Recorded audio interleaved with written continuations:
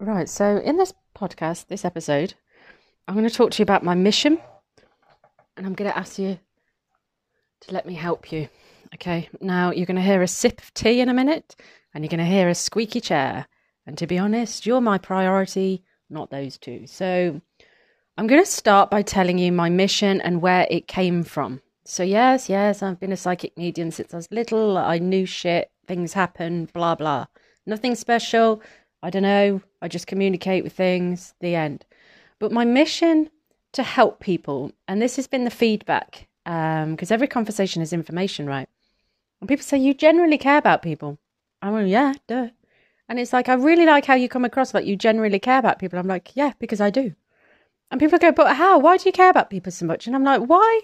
Out of all the work that I've done, so I've done the corporate stuff, the life coaching, the predicting, the changing of people's mindsets, why does the one thing that stands out is the shock that I actually care for people, like the genuine nature of it. It baffles me. I'm just having a sip of tea. So basically, what happened was, you go through life, you grow up, you do things, and you think you were let down by friends, you were cheated on by people that you were dating, you know, someone at work screwed you over, blah, blah, blah. It's the general shit, right? But it wasn't enough to drive me. In fact, it nearly drove me insane for the volume of it. But I was just like, oh, you know what? And it gave me a very bad taste in my mouth in regards to people. And it wasn't until I donated the kidney, and I tell you why, it was a turning point. And I'm going to take you on this journey with me, right? So, on the approach to the kidney, I've got the letter and I've got the date in which I need to go in. And my flatmate at the time said, I'll go in. Don't you worry, you don't need anyone else, just me. I'll take you in. And I said, okay, cool, yeah, that would be nice. And I'd been through every doctor's review, I'd been for checkups, I'd been for psychological assessments, and no one had come with me, no one. So I knew there wasn't a genuine interest from anyone around me in regards to what I was about to do. But on the approach to the operation, all of a sudden people are like, oh, well, okay, well, when are you going to be in? And okay, well, let me take you in. And I thought, okay. It just didn't feel genuine, right? And I was quite taken aback by it. So the night before my operation, flatmate, as far as I know, she's taking me in. And she lets me know she's going to go to work instead. So I thought, are you kidding me? I'm about to go in to a major operation where there is a chance of death. Like, they told me that you can die in this situation because it's major arteries. I said, okay, that's fine. I had to sign things. I had to be aware of things. And I was like, okay, yeah. And I thought, did you just let me down? So you're telling me you care about me, but actually you don't, right? But on the run up to this, she kept telling me, oh, I've told everyone at work, my flatmate's getting a kidney operation. My flatmate's donating this. And then my other friends said, yeah, I can't wait. And people are telling me this. And they were using it to platform themselves because they were associating with me. So they were using the opportunity to gain attention. But actually, when it came down to it, they were not interested. And so I had this operation and I woke up and my flatmates came to see me, day after, 6 hours later, whatever. And I was vomiting and I woke up and I thought, fucking hell, I feel like shit. I feel really bad. And I knew, because I don't know if it's psychic or what, but I woke up and I thought, uh-oh, something's going to go very wrong. Anyway, the people who said they were going to support me, it collapsed. There was drama. There was, our way or the highway. And I was like, well, I'm sorry, but it can't be your way because I've got a set care routine. I have to stay in the area. I have to stay in my house. I can't go anywhere. No one was interested. No one. They left me. Everyone left me. Flatmates went back to work, blah, blah, blah. So I was at home and I thought, my God, I feel really, really bad. And I couldn't stop vomiting. I couldn't keep anything down. I thought, actually, I've not had food or water for days. And I just felt worse and worse and worse. I got up, I fainted. I was just so weak. And then once I got up, I fainted. I hit my head on the radiator and I woke up to the sensation of my head hitting the floor vigorously. And I thought, oh my God, I'm having a fit. I was aware I was having a fit. And I thought, this just isn't right. Looked around, no one around. Everyone was carrying on with their job. So they used the opportunity of me doing this amazing thing for themselves, but they weren't invested. They were done. See ya, bye. I've got the attention I need, right? So thankfully, my doctor's is opposite my house. So I literally went over and I said, this is what's happened. I've donated a kidney. I'm covered in bandages, open wounds, the lot. And he's like, takes my blood pressure.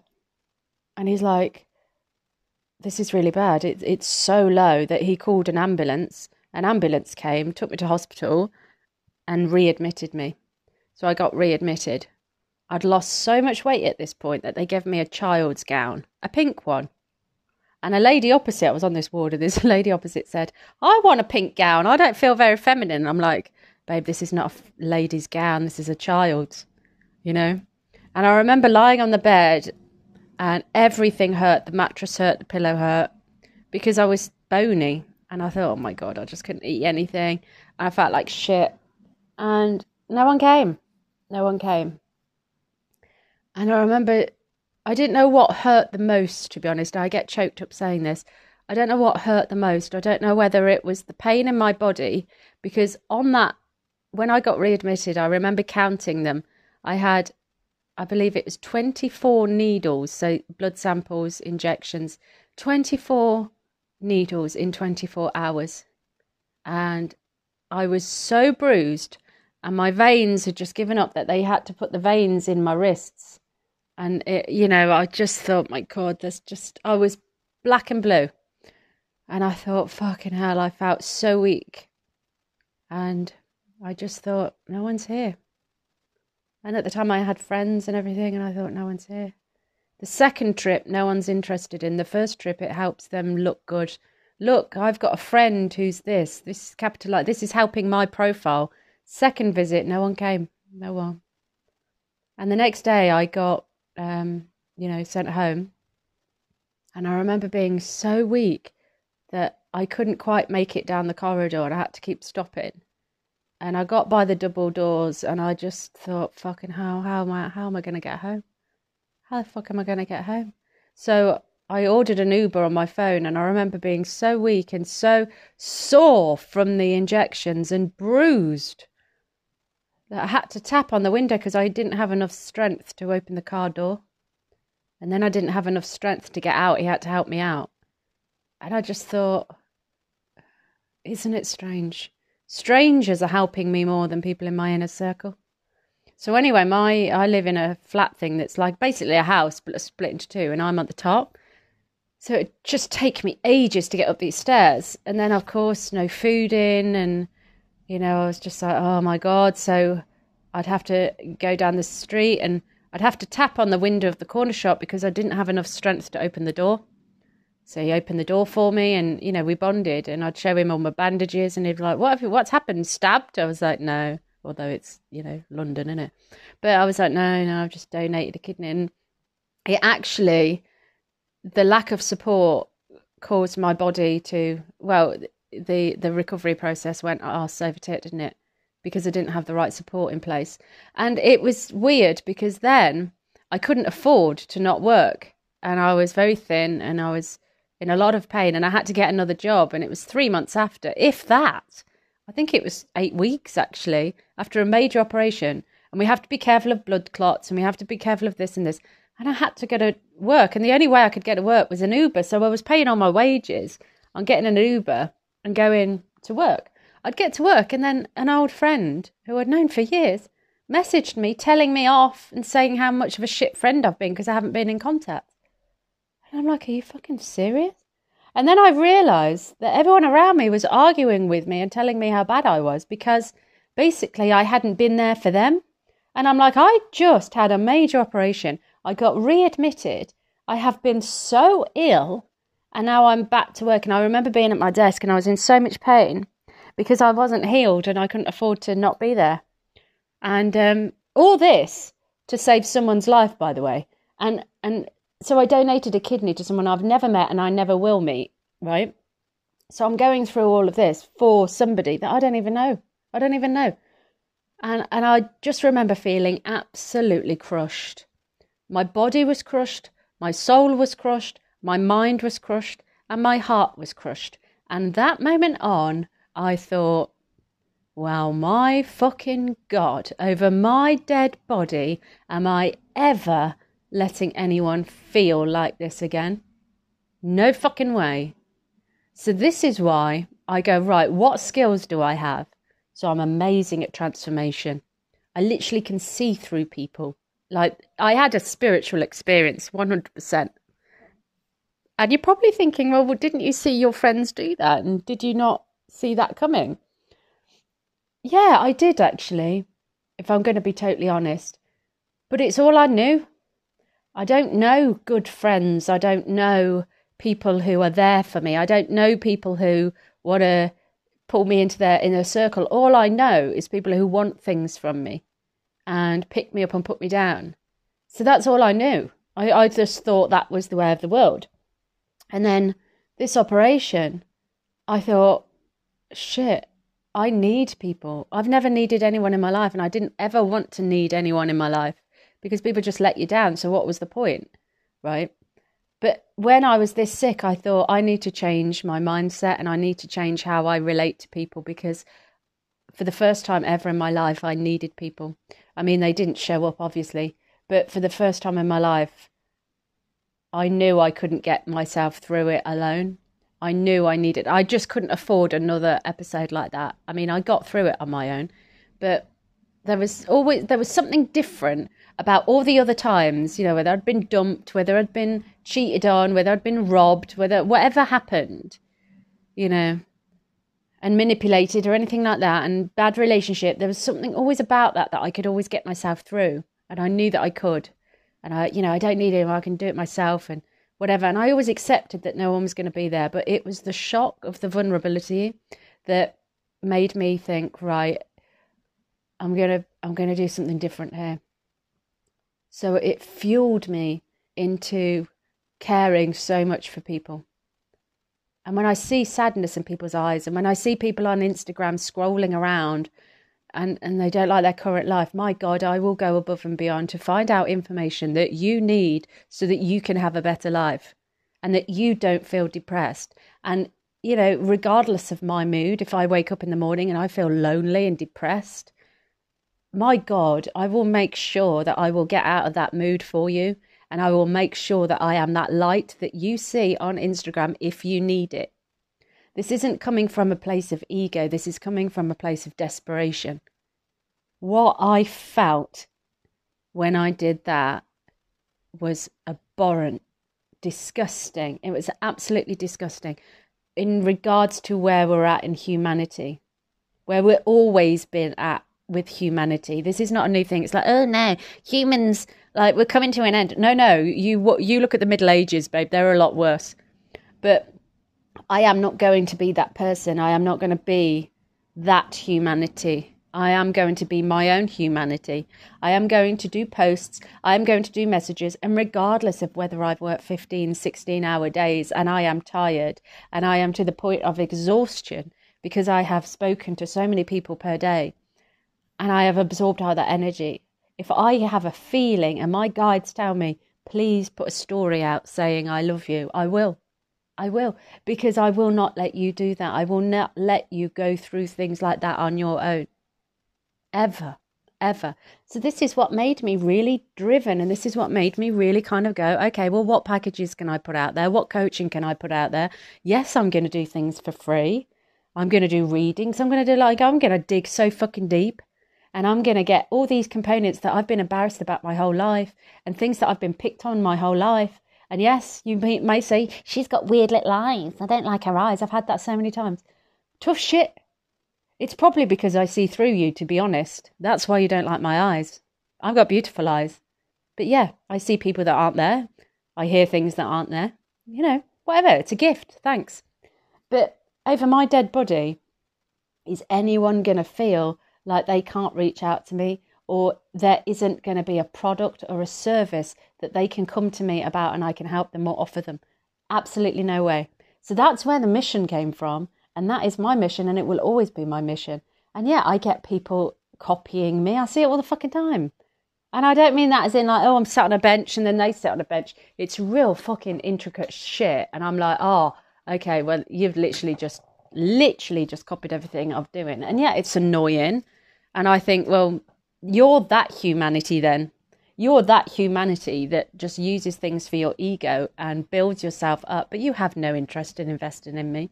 And you have no interest in being my friend, or you have no interest in being in the inner circle. You just want to cream the top like everybody else. And cream the top. And I'm like, oh, yeah, I'm Katie's friend. Yeah, she's giving away a kidney. Yeah, she's my friend. All right, where is she then? Oh, she's just at home alone having a fit. You know? Like, it's embarrassing. It's disgusting. And I see so many of my clients and people that I interact with, and they've all got stories like this. This is why I'm telling you. You know, you've all got stories where you can't believe the people in your inner circle were the ones that stabbed you in the back. Julius Caesar was stabbed by his own council. It's always someone close. It's always someone close. I could rely on the Uber drivers, and I could rely on the corner shop man that I still talk to.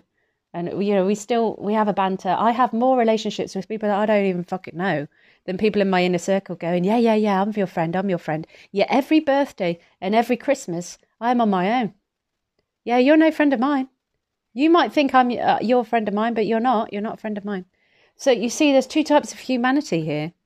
I don't even think the other one is it's not humane. So I don't even think it's humanity. But I am not cut from the same cloth as that.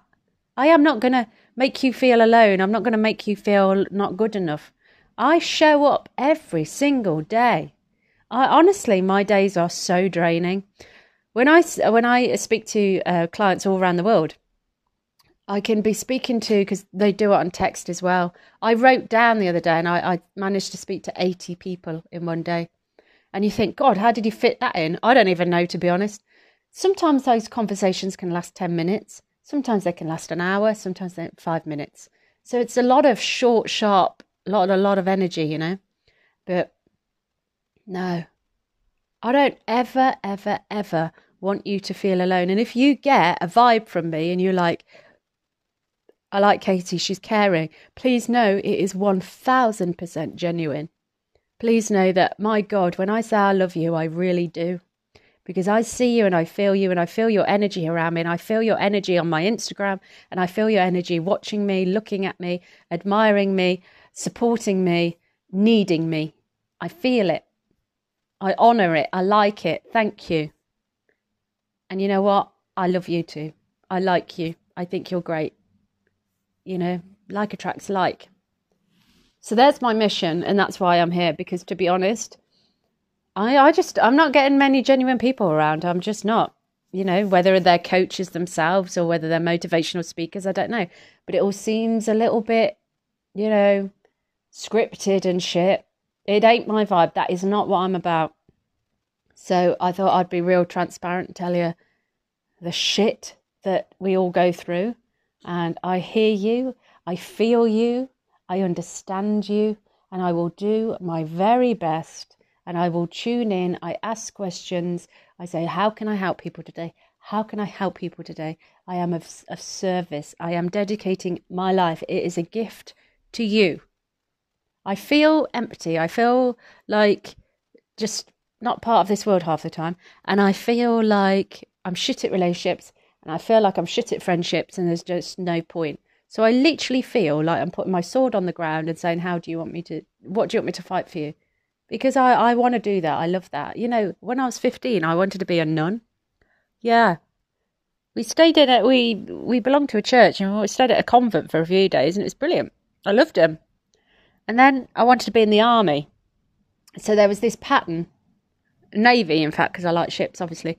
But there was this pattern, and it always has been with me, which is I want to be of service. I want to be dedicated. I'm not very good at asking for things, and I'm not very good at saying I need this. Probably why my relationships are so shit. But it's like I want to serve all the time.